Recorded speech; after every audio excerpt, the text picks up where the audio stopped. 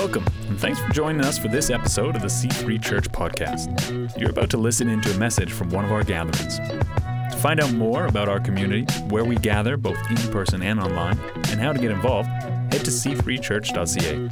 Now, let's listen into a message from a recent service.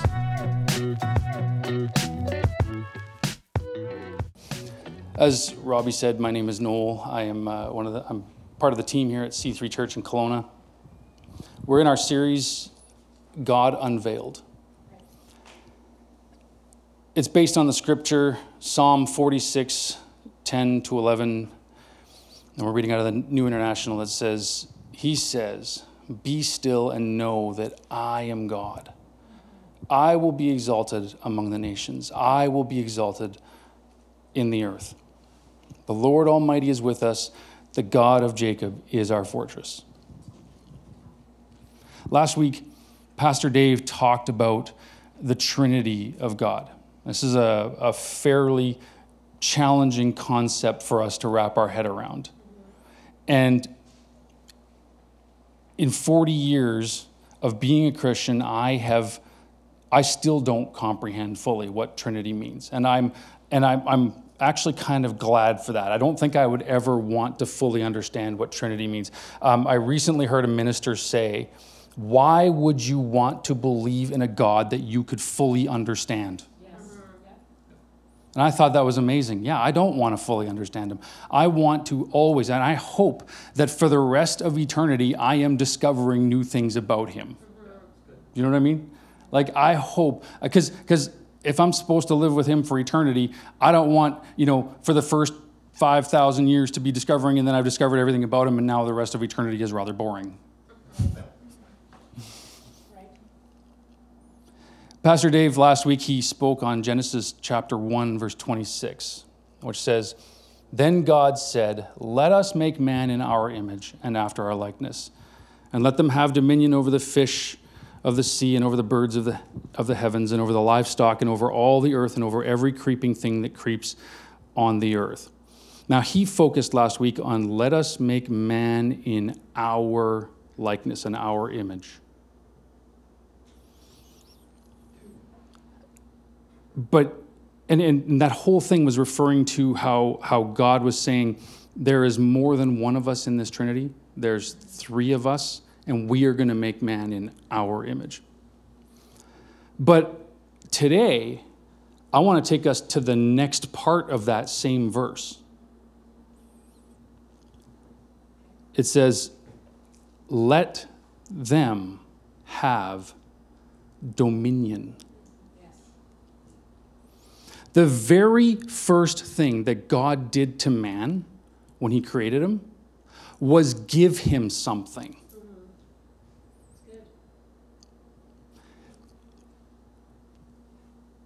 Today's message is actually, the title of today's message is going to be God-given. And the concept that we're getting across today is that God is a giving God. It's his nature to give. The book of Genesis starts with God creating the heavens and the earth. And it's funny, if you start reading through Genesis chapter 1, the very first thing that you see, God is creating all these different things.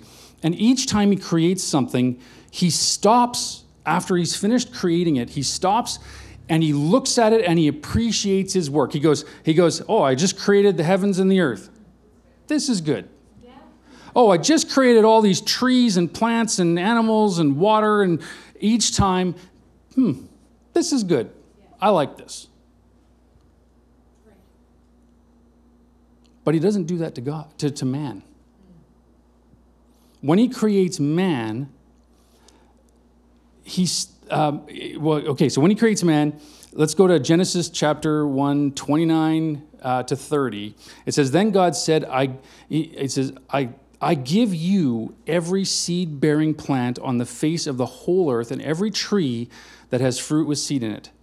They will be yours for food, and to all the beasts of the earth and all the birds in the sky and all the creatures that move along the ground. Everything that has the breath of life in it, I give every green plant for food." And it was so. The very first thing that God says to man is, I give you a blessing, I give you control. I give you all you need to do well on this earth. Then, after he gives the gifts to man, he then takes a moment to go and appreciate his work. So everything he creates, he takes that moment for himself, but when he creates man, he stops, he gives man something, then he appreciates the good work that he did. Very good. In the New Testament, God's giving nature is summed up in this verse, Philippians 4, verse 19, and it says, "And my God will supply every need of yours according to his riches in glory in Christ Jesus."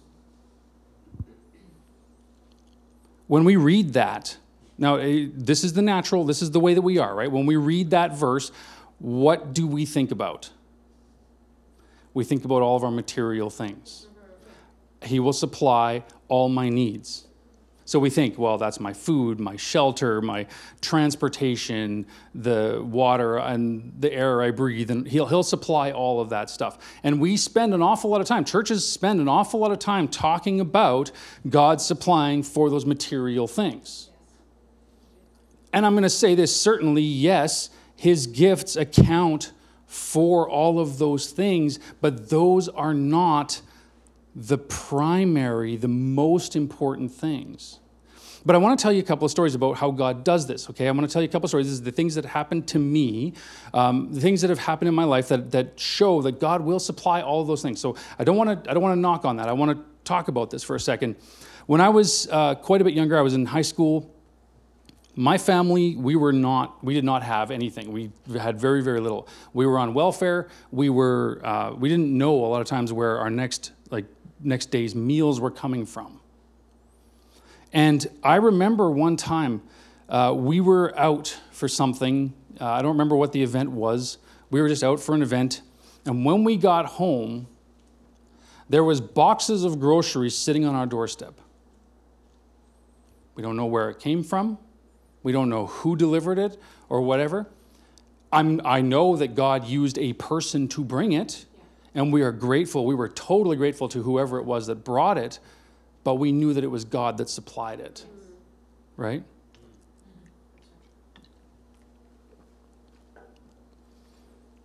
Another story about this is when I was about 20 years old-ish, back when I was a little dinosaur. I needed a new vehicle. My vehicle had died, and I needed a new vehicle, and I really wanted to get a truck. Weirdly, I'm in the same position right now. But I was looking for a truck, and I remember at the time I had been asking God, and I prayed, and I said, God, I would like a truck. I would like a blue truck. I would like it to be a standard transmission. I'd like it to be 4x4. At the time, my favorite truck was the Dodge Dakota. I was like, I'd love to have a blue Dodge Dakota, a newer one, because I don't want to have a junky truck that's going to break down in a little while. Because growing up with nothing, we had junky cars that broke down all the time. I didn't want that anymore. I said, Lord, but I want it for a really good price. The next week, after praying that, this is before the internet. Like I said, when I was a little dinosaur, I was looking in the newspaper. Some of you might know what those are. I was looking in the newspaper in the classified ads, and there was a picture of a Dodge Dakota. Now, this was black and white because it was black and white back then. Everything was black and white. There was no color or anything. No, I'm kidding. But I was looking at this picture. There's a picture, and it says 4x4 Dodge Dakota for sale. Now, at the time, this is right around the year 2000. I was looking for a 1990. I don't really like buying brand new vehicles because you lose half the value as soon as you drive it off the lot. But I wanted something that was with it like a couple of years old. And so this is 2000, 2001. It says 1999 Dodge Dakota 4x4. At the time, these trucks, brand new, were selling for around $21,000, $22,000. And the price on this truck was $14,000. And the mileage on this truck was 300 kilometers. I thought that was a typo. A Dodge Dakota, like 1-year-old Dodge Dakota with 300 kilometers for 14, like $6,000 less than what to go for. This can't be real. But I phoned the lady. And she told me on the phone, she said, yeah, that's exactly what it is. She said, my mother really wanted to have one of these trucks before she passed away. She bought it and she died a month later. I have 6 kids. I can't fit them in this truck. My husband has driven it like 5 times to work. We need to get it out of the property. I didn't even try to bargain with her. I'm like, I will be there. Like tomorrow, I will be there. And I was able to buy that truck. And what's amazing about that is when I sold that truck several years later, I was able to get the same amount of money for it that I bought it for. Yeah. God provides. Yeah. When we ask him, he loves us and he provides. Interesting, like I said, I'm in the same position right now. A taxi driver last weekend decided I didn't need my car anymore and decided to smash into it. And now I'm vehicleless, waiting for ICBC to do their thing. But yes, God does provide material things for us. He totally does. But I want to take this concept to an even more basic level. And we think, well, what's more basic than our material needs? Well, actually, our spiritual needs are a little more basic than our physical needs. There are hundreds of scriptures in the Bible that have to do with God giving. Hundreds of them. When I was going through looking at all the scriptures, I'm like, oh, this is going to be a lot of scripture to go through for figuring out what to say here. But some of those scriptures are about God giving us the material stuff. Some of them are about spiritual needs or knowledge or help in a situation or whatever it is. But that statement in Philippians that we just read says that God will supply for every need of yours. And we, in our own human thinking, think material. But it's every need, every last one. So we're going to break it down to 4 main concepts that encompass God's nature and how he supplies for every need. And we're going to start with this. Number 1, God gives power. The original word that is used throughout Scripture for the word power, the word is actually dynamo. It's where we get the word dynamite from. It's explosive, intense power.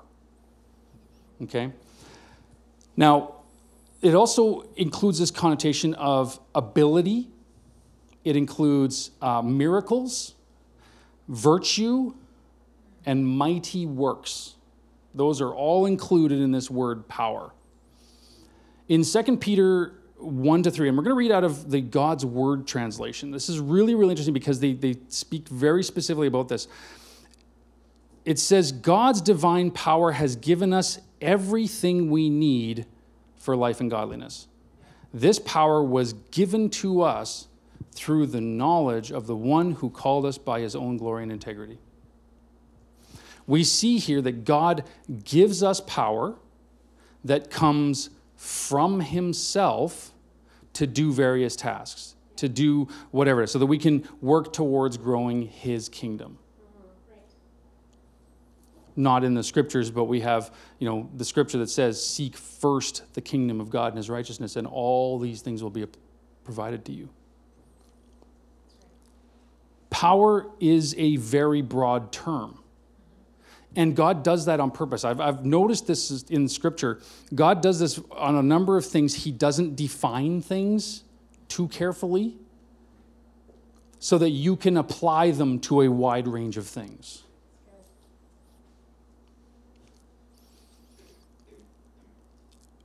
Throughout Scripture, we see people wielding the power of God in amazing ways. In the Old Testament, we have Moses performing multiple miracles through God's power. We see Elijah, Samson, David, countless other Bible heroes and heroines, all doing mighty acts through the power of God. Anybody here ever wonder why we don't see some of those today? In the New Testament, we see Jesus and his disciples. We see Paul and followers of Paul We see them prophesying. We see them healing people, speaking in new languages, performing various other miracles, all through God's power. John 14, verse 12 in English Standard says, "Truly I say to you, whoever believes in me will also do the works that I do, and greater works than these." Yes.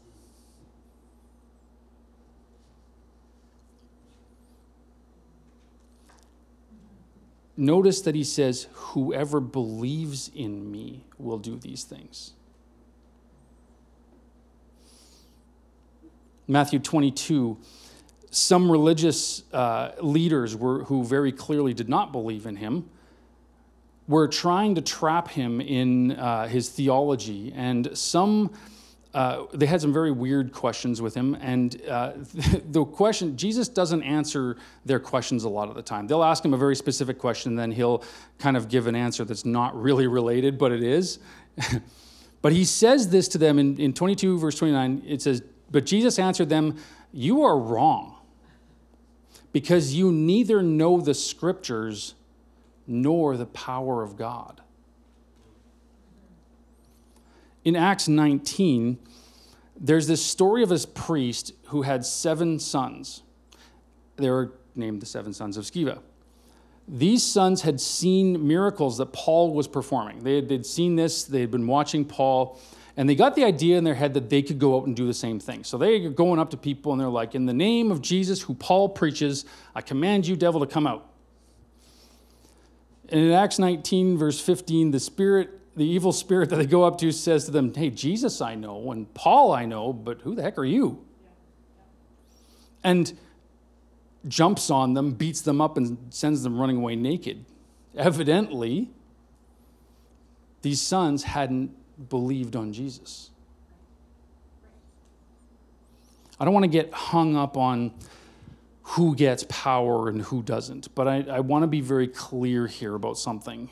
People who do not believe in Jesus are not eligible for many of the gifts that God gives. Although a person who isn't a believer yet, if their heart is seeking God, will give them power to receive the word and to start having faith for salvation. God will give them that power. But God consistently gives power to those who believe on him. All right, point number 2. God gives dominion. We saw this in a moment ago when we were looking at Genesis chapter 1. And in Genesis chapter 1, 27 to 28, it says, "So God created human beings in his own image. In the image of God, he created them. Male and female, he created them. Then God blessed them and said, 'Be fruitful and multiply, fill the earth and govern it, reign over the fish in the sea, the birds in the sky, and all the animals that scurry along the ground.'" The original Hebrew there actually says, "Have dominion over all of these things." The original verse in the original language says, "Have dominion over all of these things." Dominion means to subjugate, to subdue, to rule. Throughout history, mankind has perverted the idea of what that is, especially when it comes to other people, when it comes to nature, our planet. We have treated it very badly. We've treated other people very badly. We've tried to have dominion over things in a way that is not the way that God is. Dominion is sovereignty over something. It's actually, the word actually leans more towards stewardship or supremacy. These feel like very different words from each other, but they're all connected. A great example of this is the story of Joseph. Now, if you're following along in the Bible study that we're doing with Pastor Dave through the year, we just went through the Joseph story, and this was really an interesting little thing. Joseph goes through a bunch of stuff, and then he gets promoted to second in command of all of Egypt. And Egypt at this time is a very powerful nation. So he's second in command over a fair bit of stuff. And in Genesis 41, 38 to 44, we're going to read through this fairly quickly. And Pharaoh said to his servants, "Can we find a man like this, in whom is the Spirit of God?" Then Pharaoh said to Joseph, "Since God has shown you all this, there is none discerning and wise as you are. You shall be over my house, and all my people shall order themselves as you command. Only as regards the throne will I be greater than you." And Pharaoh said to Joseph, "See, I have set you over all the land of Egypt." Then Pharaoh took his signet ring from his hand and put it on Joseph's hand, clothed him in garments of fine linen, and put a gold chain around his neck. And he made him ride in his second chariot, and they called up before him, "Bow the knee."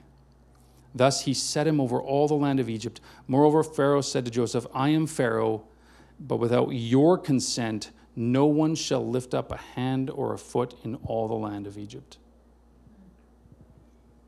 Everyone in the kingdom was subject to Joseph. He had supreme and even sovereign command over the entire nation. He had dominion over all of Egypt. But he was given that dominion in order to carry out Pharaoh's will. What do you think would have happened if he had just gone rogue, done his own thing? How long do you think he would have had that dominion? Now, here's something for all of us to think about. We are given that same dominion. We have the responsibility of being stewards of God's will, of his kingdom. And everyone is given dominion over something. That might be your job, your family, your pet. We're all given dominion over something, your finances. Joseph had to act in the best interests of the nation at all times. Joseph received dominion from Pharaoh because he had proven himself reliable when Pharaoh needed it. And I'm going to just throw this out there. Do you ever wonder why you're not getting more dominion? Could it be that we haven't done what we need to with the dominion we do have? Point number 3 here. God gives authority. Authority, the way that it's written in the Bible, is really broken down to one simple sort of concept, and that is the power to enforce rules or to give orders. In Luke 10, verse 19, it says, "Look, I have given you authority over all the power of the enemy, and you can walk among snakes and scorpions and crush them. Nothing will injure you. But don't rejoice because evil spirits obey you. Rejoice because your names are registered in heaven." I'm going to share another little story about this. This is something, authority is real for the believer. Okay, it's a very real thing, and it is practical. I'm going to tell you a story. I don't like to normally tell this story all that often because I don't like to glorify anything that the enemy does. I don't like talking about devils and demons and all that stuff. I don't like doing that, regardless of any experiences I've had, because I don't want to glorify the enemy. I want to glorify God. But I'm going to share this story because this is about what that authority is. So I'm going to share this. When my daughter was about 3-4 months, maybe 6 months old. We were living in Rutland at the time, and while she started having these nights, she would wake up in the middle of the night screaming, and every parent knows that scream. Like, the different cries that babies have. There's the cry that they're just fussy and they want something. That's not this cry. There's the cry that they've hurt themselves. And then there's the cry that they are genuinely terrified. That was the cry that we would wake up to. In the middle of the night, we would wake up to this cry, Hannah screaming like something was terrifying. We would get up, night after night. It was like for a while, and Steph would get up and go and get a bottle or whatever and go and feed her and calm her down and try to work with her. One night, I told Steph, you sleep, I'll go get the bottle. I'll go and take care of Hannah. And I got up, I went downstairs, I warmed up the bottle, and I'm walking back up the stairs. Now, our stairs, you'd walk up one set, there was a little landing, and then you'd walk up the next step. And when I get to the landing, like right at the top of the stairs, you get to the top, and there's like the hallway that would go from our bedroom to the kids' bedrooms. And as I'm turning the landing, I see movement across going towards Hannah's room. So I thought Steph got up and was just going in there anyway. But as soon as I saw that movement, the temperature in my house plummeted to the point where I could see my breath. Like it was like cold all of a sudden, just instantly freezing cold. And I thought that was really strange. And I get up and I walk into Hannah's room, and Steph's not there. It's just Hannah. And I pick her up and I sit in the little rocking chair we had, and I'm trying to rock Hannah, and she's fussy, and I'm trying to feed her, and she's fussy. She starts on her bottle, and as I'm there rocking in this frigid cold room, this thing starts to speak to me. Like I'm talking to you. And it says, I know all about you. I know what you've done. You're a hypocrite. You're a terrible human being. You think that people are going to take you seriously? I'm going to kill you. I'm going to kill your family. I'm going to kill your daughter.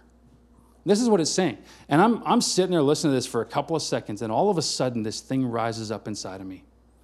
And I'm like, devil, you shut your mouth in Jesus' name. I know who I am in Christ. I know that I'm forgiven. And I fail, and God still forgives me, and he loves me. And I have authority over you, so you leave my house, and you leave my daughter and my family alone in Jesus' name. As soon as I said that, temperature just came right back up in the house. My daughter started to calm down. I put her to bed. She did wake up one more time that night, but it wasn't that kind of crying. It was that just fussy, I want something. And after that, she never had another problem sleeping. Yeah. It's authority. When you know the authority that you have, you can stand.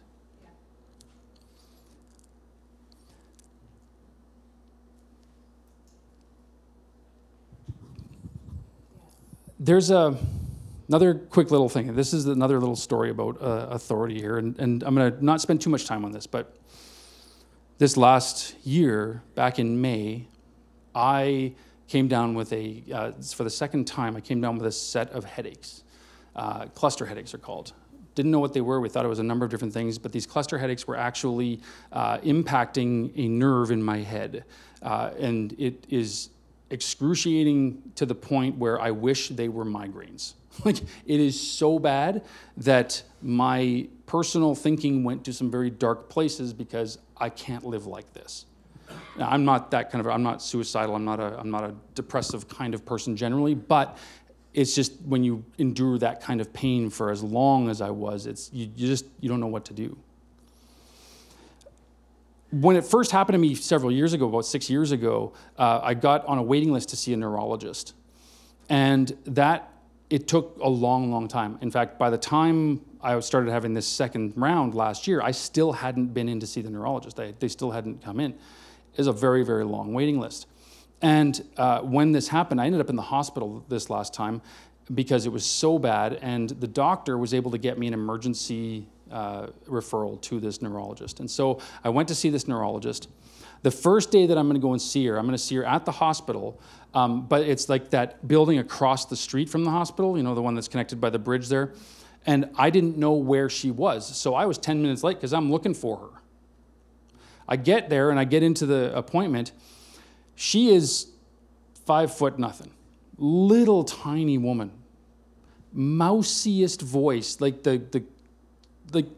you'd think this. How is she the expert in neurology in Kelowna?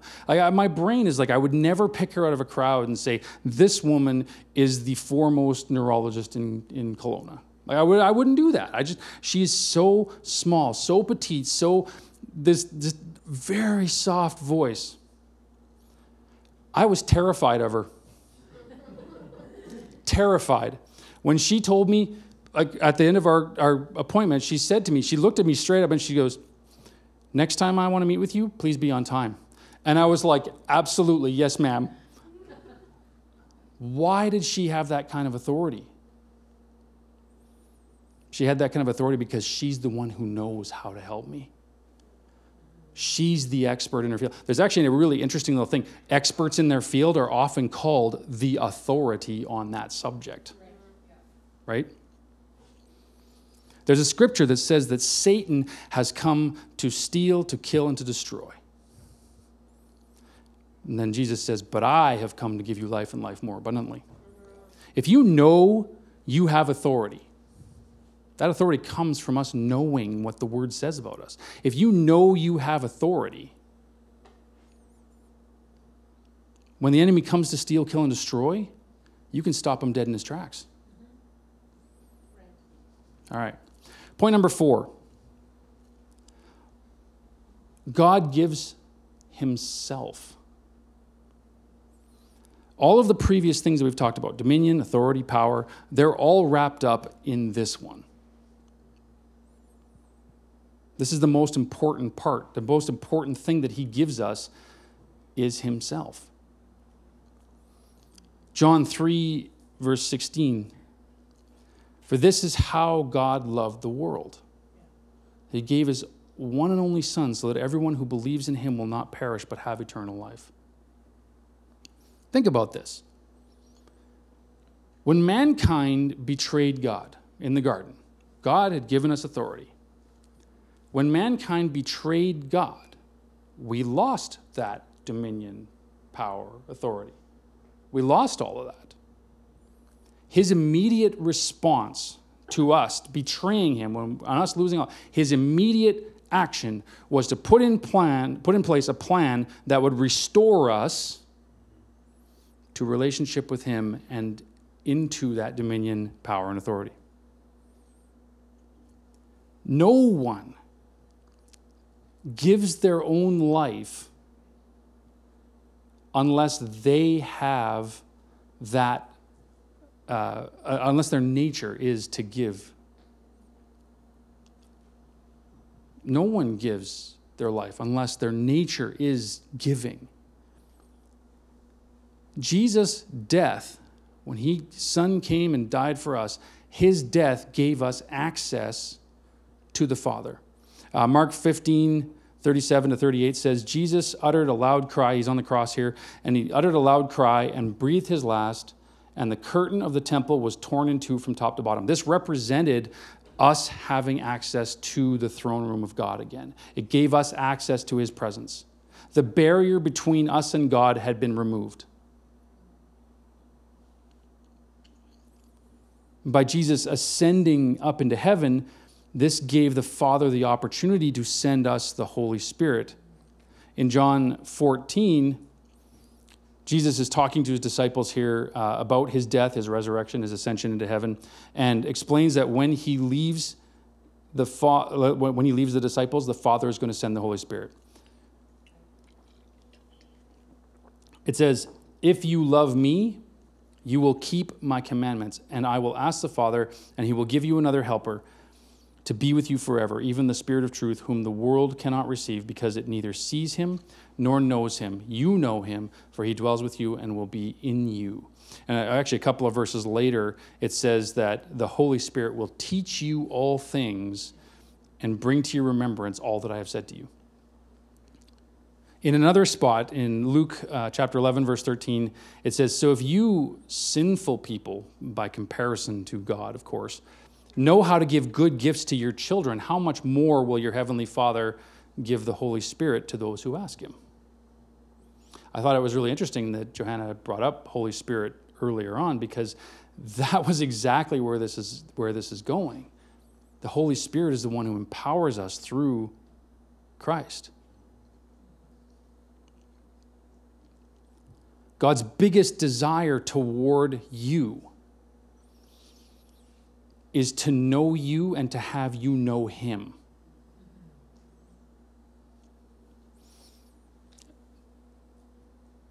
His biggest desire, he loved you so much that he gave his only son. So I'll start winding down with this to bring this to a close here. Let's go back to Pastor Dave's message from last week. Genesis 1:26, the scripture said, "Let us make man after our likeness." That word likeness is a really interesting word. When we hear the word likeness, our natural brains, we think head, body, arms, fingers, mouth, eyes, nose, that kind of stuff. We think about that. The original Hebrew word for likeness there, actually, this is interesting because this is based on, Pastor Dave gave some feedback on this message to me today, and I looked this up just this morning, and it's like, this is incredible. I can't not share this. The original Hebrew word for likeness there, or image as the other translations say, it actually had way deeper meaning. It actually means something like a paper cutout. You ever remember, like when you were a kid in children's church, they would give you a piece of whatever it is, and you would have to use your scissors to cut out the pattern that they gave you? That's what this word, image or likeness, means. It's an exact copy, an exact replica, but it actually has this other meaning of representative, like an ambassador. The very next part of that verse, let us make man in our image after our likeness, the very next part of that verse, this is unbelievable. It actually says the definition of our likeness. Let us make man in our image and let them have dominion.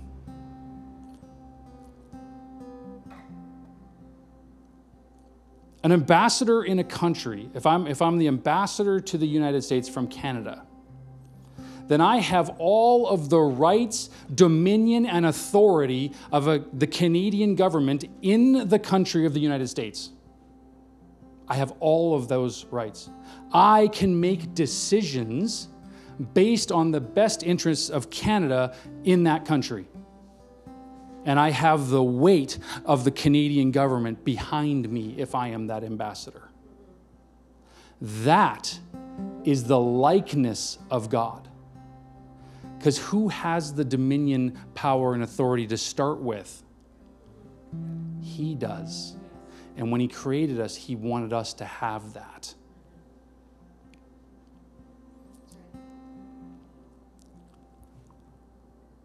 He is, and I don't want to say this. I want to be sometimes I play a little bit of semantics with this, like wordplay. But I don't want to just say that he has dominion and power and authority. He is dominion, power, and authority. And he gives us himself. He gives us his nature. But if you've ever heard me speak before, I'm going to bring this to a practical point. How many of us are walking in that dominion, power, and authority?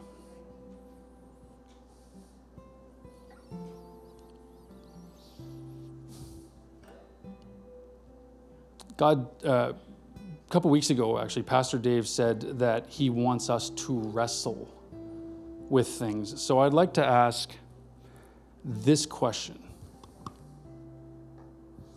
Could it be that the enemy's biggest tactic against you is to distract you so much that you'll never end up going and finding out what dominion, power, and authority you have? And because you don't know what dominion, power, and authority you have, he can keep you from operating in that dominion, power, and authority. And he can keep you from ever accomplishing the amazing things that God wants for your life.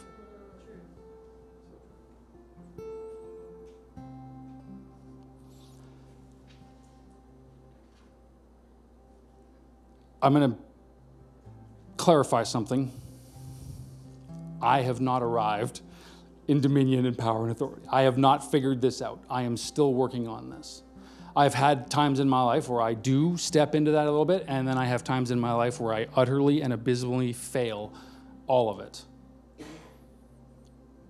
I believe that my entire life will be learning how to walk in dominion and authority. Learning how to be the image and the likeness of God. That'll be my whole life, all of us. But we would be irresponsible if we didn't challenge everyone in the room. And I said this earlier when I first started.